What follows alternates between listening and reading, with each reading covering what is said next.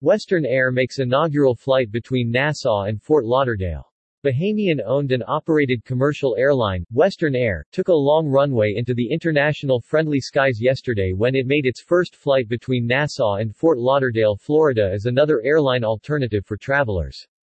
The 50-seater Embraer ERJ-145 jet took off from Lynden Pindling International Airport at 11 a.m. en route to Fort Lauderdale Hollywood International Airport, a first in the airline's almost 21-year existence.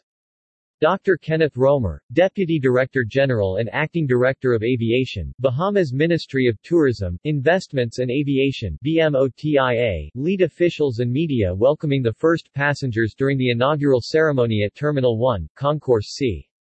A special guest who also traveled on the inaugural flight was Anne Marie Davis, wife of Prime Minister of the Bahamas the Honorable Philip Davis.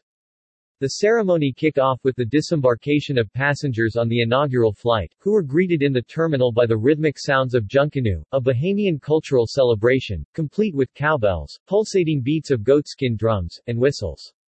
Western Air will operate daily jet service on its new international route into Fort Lauderdale, providing an incentive of no change or cancellation fees, with all tickets being valid up to 6 months. In the coming weeks, the air carrier is expected to expand service from Freeport on Grand Bahama Island into Fort Lauderdale as well. Headquartered at the San Andros International Airport on the island of Andros, Western Air was founded in 2001 by Captain and Flight Instructor Rex Roll and his wife, Shandis Roll. Their daughter Sherixia Rexy Roll is the Vice President of Operations.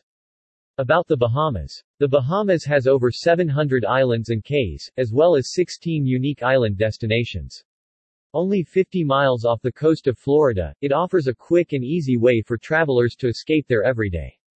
The island nation also boasts world-class fishing, diving, boating, and thousands of miles of some of the Earth's most spectacular beaches for families, couples, and adventurers to explore. See why it's better in the Bahamas at Bahamas.com, or on Facebook, Twitter and YouTube. More news about the Bahamas.